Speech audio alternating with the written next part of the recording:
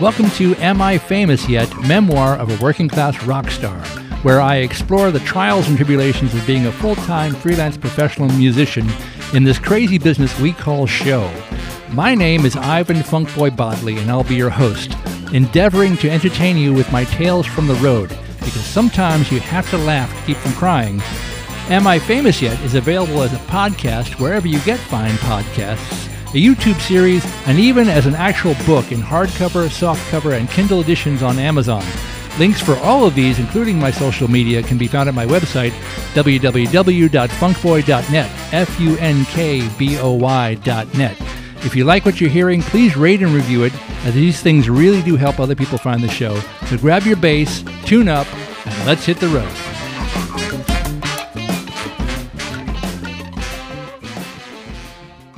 Hey, it's Ivan. Welcome to Am I Famous Yet? You know, in my travels in trying to promote my music and my book, I've made some very interesting podcast appearances, being interviewed and having conversations with some really interesting folks.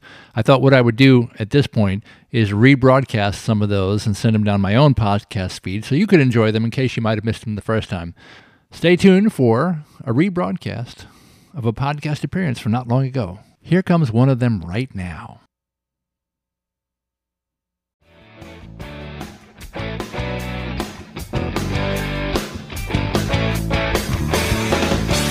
Alrighty, folks, today I'm in for a special treat. I bring you a bass player and music director for the Stars. He has performed with 50 Rock and Roll Hall of Fame inductees and in 12 Broadway shows. He's the music director for Sam Moore of Sam and Dave fame, Martha Reeves and the Vandellas, the Shirelles, performed with Sting, Elvis Costello, The Temptations, Solomon Burke, Benny King, Percy Sledge, Eddie Floyd, Rufus and Carla Thomas, Bo Diddley, Buster Poindexter, the Uptown Horns, trying to get my breath, Paul Rodgers, Winona Judd, and David Foster, just to name a few. He's in the process of putting out an in-depth autobiographical, is that how you say that, autobiographical, folks? Autobiographical. I don't know, you know me and my loose lips, but it's a memoir. It's entitled Am I Famous Yet? It's a satirical, occasionally snarky account of the dichotomy of an arena and Broadway playing rock star juxtaposed to a two-man combo in the hallway of a local taco joint, not to mention the glamour and glitz of playing the ultimate catering hall bar mitzvah. He chronicles the life of a working musician who has met, worked closely with, and gotten to know renowned rock stars. He's particularly become a rock star himself, but without all the annoying trappings of actual notoriety or fortune. He gives the observer the opportunity to follow his sideman's hilarious, heartbreaking search for fame, financial stability, and the ever-elusive quest for emotional peace of mind. Ladies and gentlemen, my friend and all-around great guy, I bring you Ivan Bodley. Welcome to the show, my friend. Donnie, thanks so much for having me. I'm out of breath just listening to you say all that crap. Holy cow, that is the longest introduction I think I've ever done, and you deserve every minute, and I think I cut out about 50 different things that you've done on top of that. Just couldn't get the breath in there. That's just the highlight reel, buddy, just the highlight reel. It's all good. Wow, wow, wow. So, let's just dig straight in.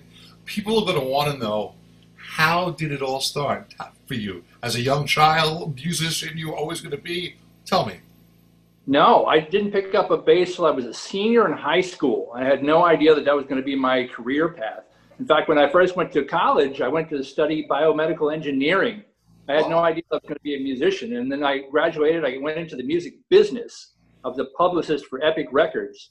And I decided the business is about business, not about music. So I quit that and then went back to music school. And then I've been doing that ever since. But it took me, I was a little later in life before I figured out that that's exactly what I wanted to do.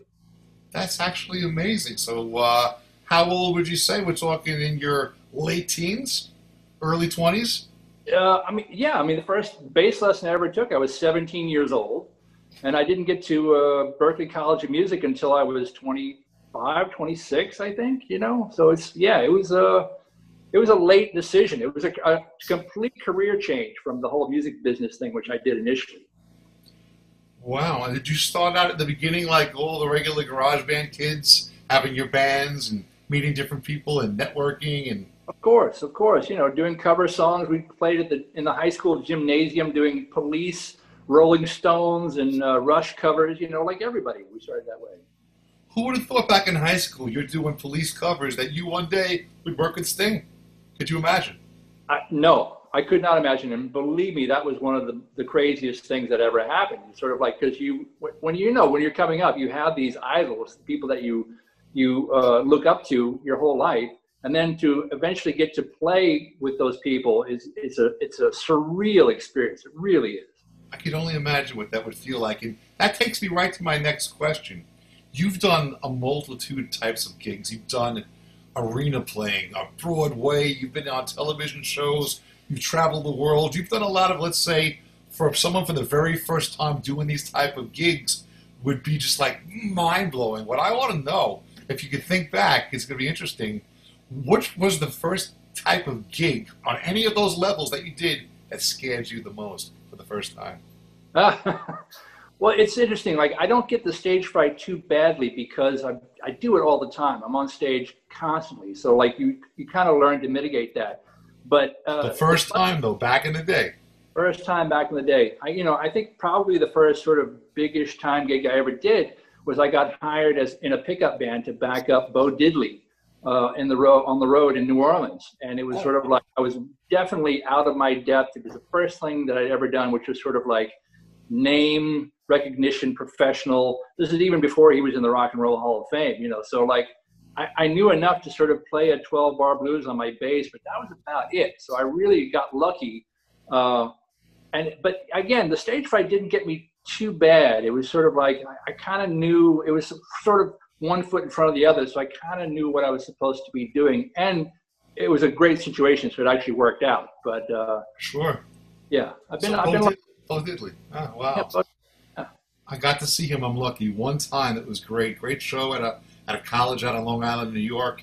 But just to say, like the very first time you went from bar mitzvahs and weddings to playing arenas. I mean, look at that difference there. This is absolutely insane. It is insane, and I tell you what, the thing is, no matter how much of a rock star type gig you do, the next week you're going to be at the Lipschitz Bar Mitzvah in Piscataway. That's just the nature of the. Oh, I love that. I love that so much. Is that what made you want to, because we're going to get into that soon, get into this whole autobiographical memoir that you're putting out, your video log, if you would, your blog? I think so. It's the kind of thing I've always had. Road stories and gig nightmare stories that I've always liked to tell people just sitting around the dinner table on a break. And I've had a bunch of people say, you should write a book. You should write a book. I'm like, maybe I'll write a book, And I started about 4 years ago to sort of put some of the stories together, and it turned into a book. So now what you're seeing now is I'm serializing the chapters on YouTube. I'm releasing one chapter a week. There's 42 of them written so far, and we'll see if it actually. Well, eventually, it'll be self-published. It'll be something that you can actually get on Kindle or in hard copy. But right now, it's video only. I can't wait to check that out. It's going to be awesome. And would you say? I call you. I've known you a while. Truth be told, one of the hardest working musicians in show business. What would be like in a typical? If you're busy right now, COVID, nobody's doing anything. But at your busiest, at the height, I know you must keep track. I know you keep records of things you've done. What would you say? How many times have you gigged in a year? I think my best year was, I do have solid statistics on all this. I think my best year so far was about 350 gigs in a year. 350 gigs in a year? Yeah, I think that's right. My average year is about 240 gigs a year, average. Wow, and it's not unlike you to jump on a plane at a moment's notice and be in a different country, be in a different state. I got a bag packed by the door at all times, and I have for 25 years. I've been that way. Yeah. So you've been all over the world. 29 countries, and I think 46 states or something like that. Yeah, I've been around. And any exotic places that you played that stand out that the viewers would like to hear about? That's really memorable to you? That's cool, super cool? Yeah, I mean, well, the things that I've enjoyed the most, there are certain gigs that I've had that spent multiple trips to the same location. So like there was a rock orchestra thing that I was doing that we went to Turkey probably 7 or 8 times, all over Turkey. We get to know people, we get to see how people live, we get to see their houses, we get to eat their food. You know, that was really, really engaging and wonderful. Similarly with Sam Moore, we would travel to the Blue Note in Tokyo. We've probably been there 7 or 8 times over the years. You know, so you get to see the country, see the people, see the culture. It's really invaluable. And then there was another songwriter tour I used to do. We were in Italy probably a dozen times, you know, and just traveling the width and breadth of the country. You know, those types of gigs have been the most interesting, I think. I mean, that's beautiful. Not only do you get to do the craft that you love to do, if you like, you get to take in scenery, you get to experience people and culture, you get to travel on. It kind of has its perks, I would say.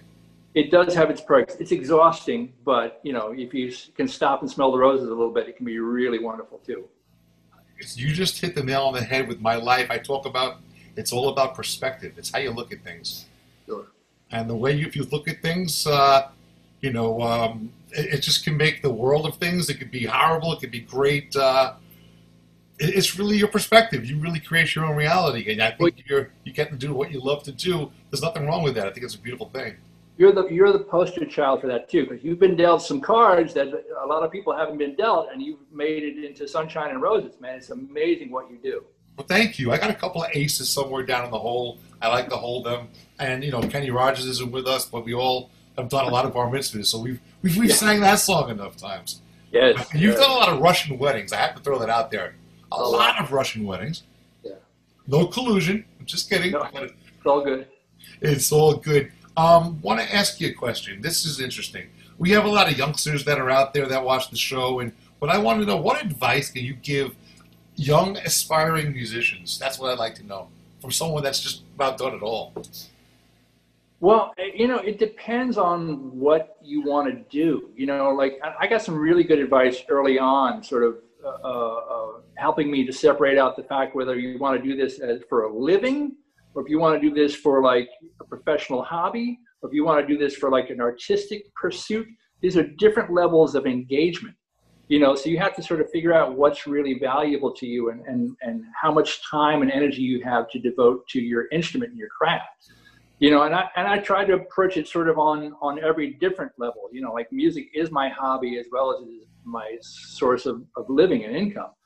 And then when I sort of realized that I was kind of done with the music business, when I quit my record company job, you know, I realized, all right, if I'm going to do this now, like as a musician, a full-time musician, I really going to have to get my act together, which meant I went back to school. I went back to college. I already had a college degree.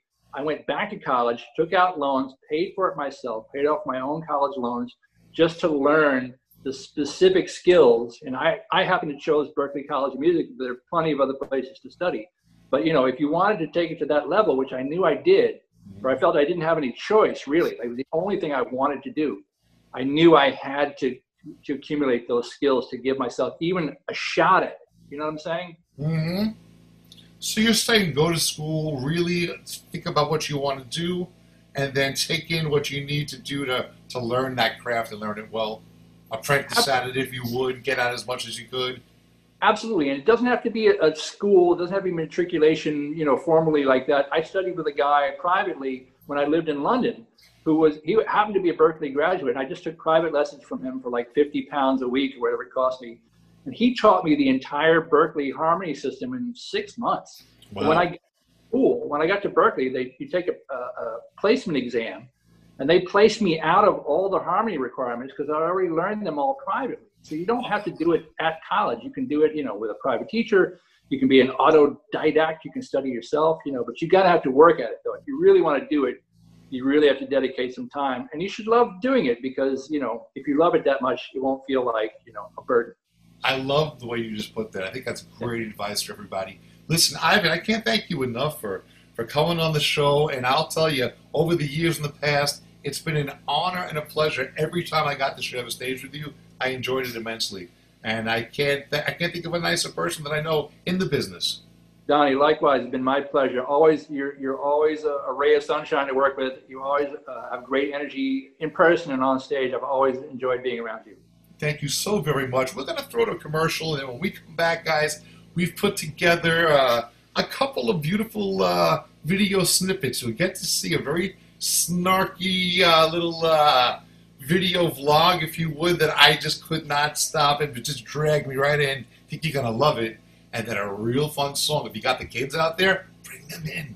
They're going to love this tune. And again, Ivan, thank you so much. Have a wonderful day, and I can't wait to see you, my friend, once COVID's over. Thank you, Donnie. Looking forward to it, buddy. All right, take care. Right on.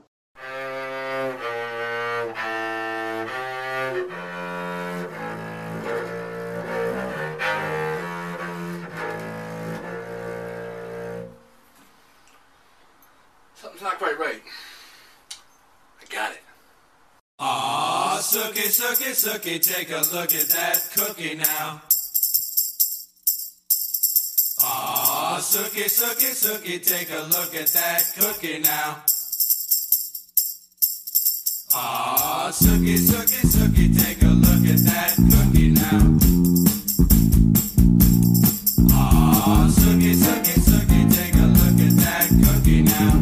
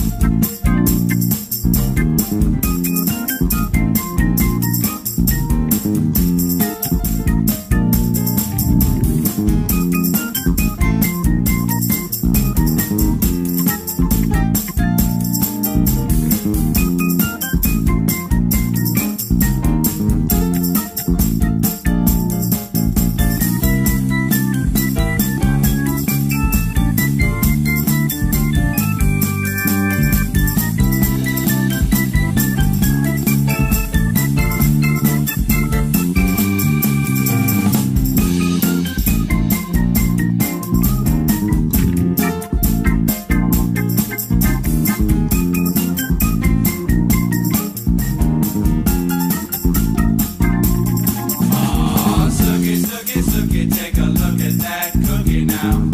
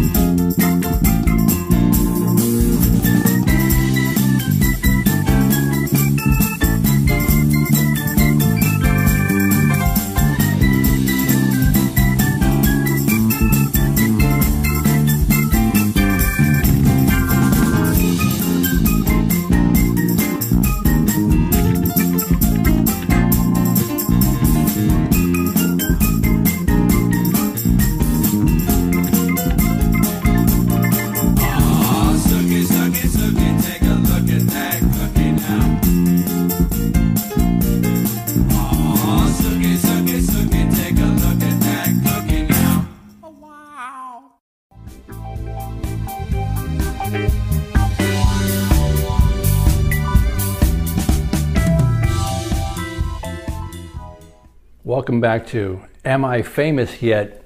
Memoir of a Working Class Rock Star. This is called Chapter 12, What is a Rock Star? Rock star is a term that gets thrown around too casually these days, in my opinion. It's now possible to be a so-called rock star businessman or rock star plumber. While there is certainly eminent dignity in being a plumber, being branded the rock star version of any particular vocation is not the same thing as being an actual rock star. But what is a rock star? At its core, rock stardom implies fame and fortune acquired by a singer or musician through the medium of popular music. Beyond these basic assumptions are also implications of celebrity and adoration gained from talent, creativity, panache, artistry, and fashion sense.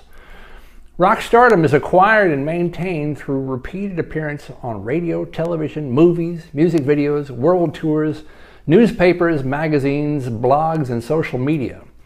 Along with all of this comes groupies, sex, drugs, trashed hotel rooms, and never-ending world tours on luxury buses and private planes. Let us not also forget the stereotypical long hair and bad boy reputation. By all of these qualifications, it turns out that I am an actual rock star. Except for the pesky fame and fortune part. I have toured some of the world's most famous concert stages, appeared in all manner and nature of mass media, received adoration from rabid fans, and been paid large sums of money for my work. I should probably qualify all of that a bit. I have indeed done all of those things, but in limited quantities and at separate times. For instance, I've had 1 or 2 gigs in my life that paid me $2,000 or more in a single night. If you have 200 such gigs a year, for instance, you could make $400,000 in that year, which is a lot of money. Is it rock star money? It's not cliche rock star money, though I do know more than a few actual rock stars and Hall of Famers who would be thrilled with this level of income, especially over time.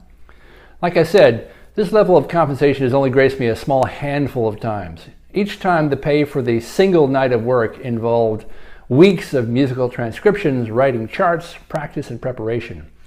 Add to this the hours and hours of often international travel to the venue, days of rehearsal, and about 90 minutes on a concert stage at the end of it all. Occasionally, I try to work out an average hourly wage based on the amount of time I put on any given gig. Even discounting the travel time, it turns out that I am working cheap. The bass player in the old National Lampoon Mr. Rogers sketch was right all along. There are some gigs where afterwards there's a meet and greet or a stage door scene. Fans will be waiting for the performers to exit the building to sign autographs and take pictures.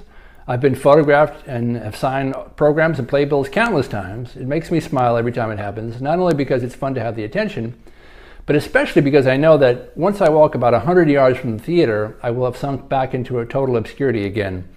I'm only a rock star from the stage door to the corner of 44th Street and 8th Avenue. Once I turn that corner, I'm back to being just another schmo on the subway train back to Brooklyn.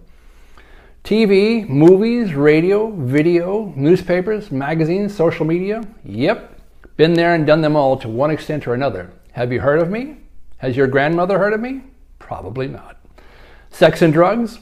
More drugs than sex get offered. I always turn them down, not being a user. Trashed hotel rooms? Well, one time I stole a particularly cool Do Not Disturb sign from a boutique hotel that said, "Leave me alone." They ended up charging my credit card $10 for it. So what does that make me? I guess I'm more of a working class rock star. An hourly wage earner, humping my own gear and slogging all over creation to try to earn a peso. Instead of coveralls with my name on a patch over the left breast, I often wear a bargain tuxedo made overseas by child slave labor to be allowed to amuse the rich folk for short periods of time. Occasionally I stand next to an actual rock star for an hour, making music with him or her, listening to the roar of tens of thousands of fans. There are certainly moments when rock stars and I breathe the same rarefied air and eat at the same buffet in the backstage hostility suite. Mostly, I spend time entertaining drunks in bars or playing 4-hour functions like the Lipschitz Bar Mitzvah in Piscataway, New Jersey. This inevitably involves being yelled at by maitre d's with cheap toupees who view me as less qualified to be in their catering halls than their own dishwashers. Then there are the irate, drunken bridesmaids and groomsmen who belligerently scream at us after the end of the contracted 4 hours. After spending all of that time miserably playing cover songs in a tux, they howl, "One more song! One more song!" You see, they treat us like rock stars. After passively ignoring us or actively scorning us for the first 3 hours of the function, they imagine that they can somehow appeal to our vanity by complimenting our musicianship, however slurred their verbal delivery may be by that time of the evening. Since we are but lowly, unwashed musicians, unable to recognize their shrewd manipulative tactics, they assume that we will continue to entertain them long into the night, ignoring our own contract. This doesn't even take into account the contract of the catering hall and the dozens of their employees desperately trying to clean and clear the room so that they can punch out and get home to their own miserable lives.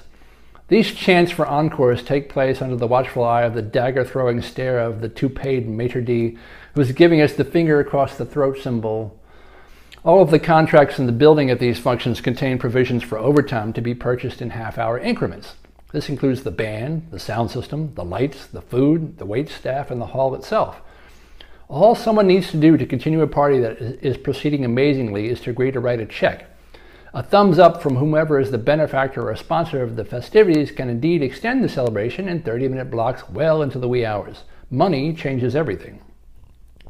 As you can imagine, these extensions do happen, but seldom. Often this requires the band to pack our gear in the midst of an angry, drunken mob with varying levels of belligerence. The good feeling of receiving the rock star adulation turns ugly very quickly.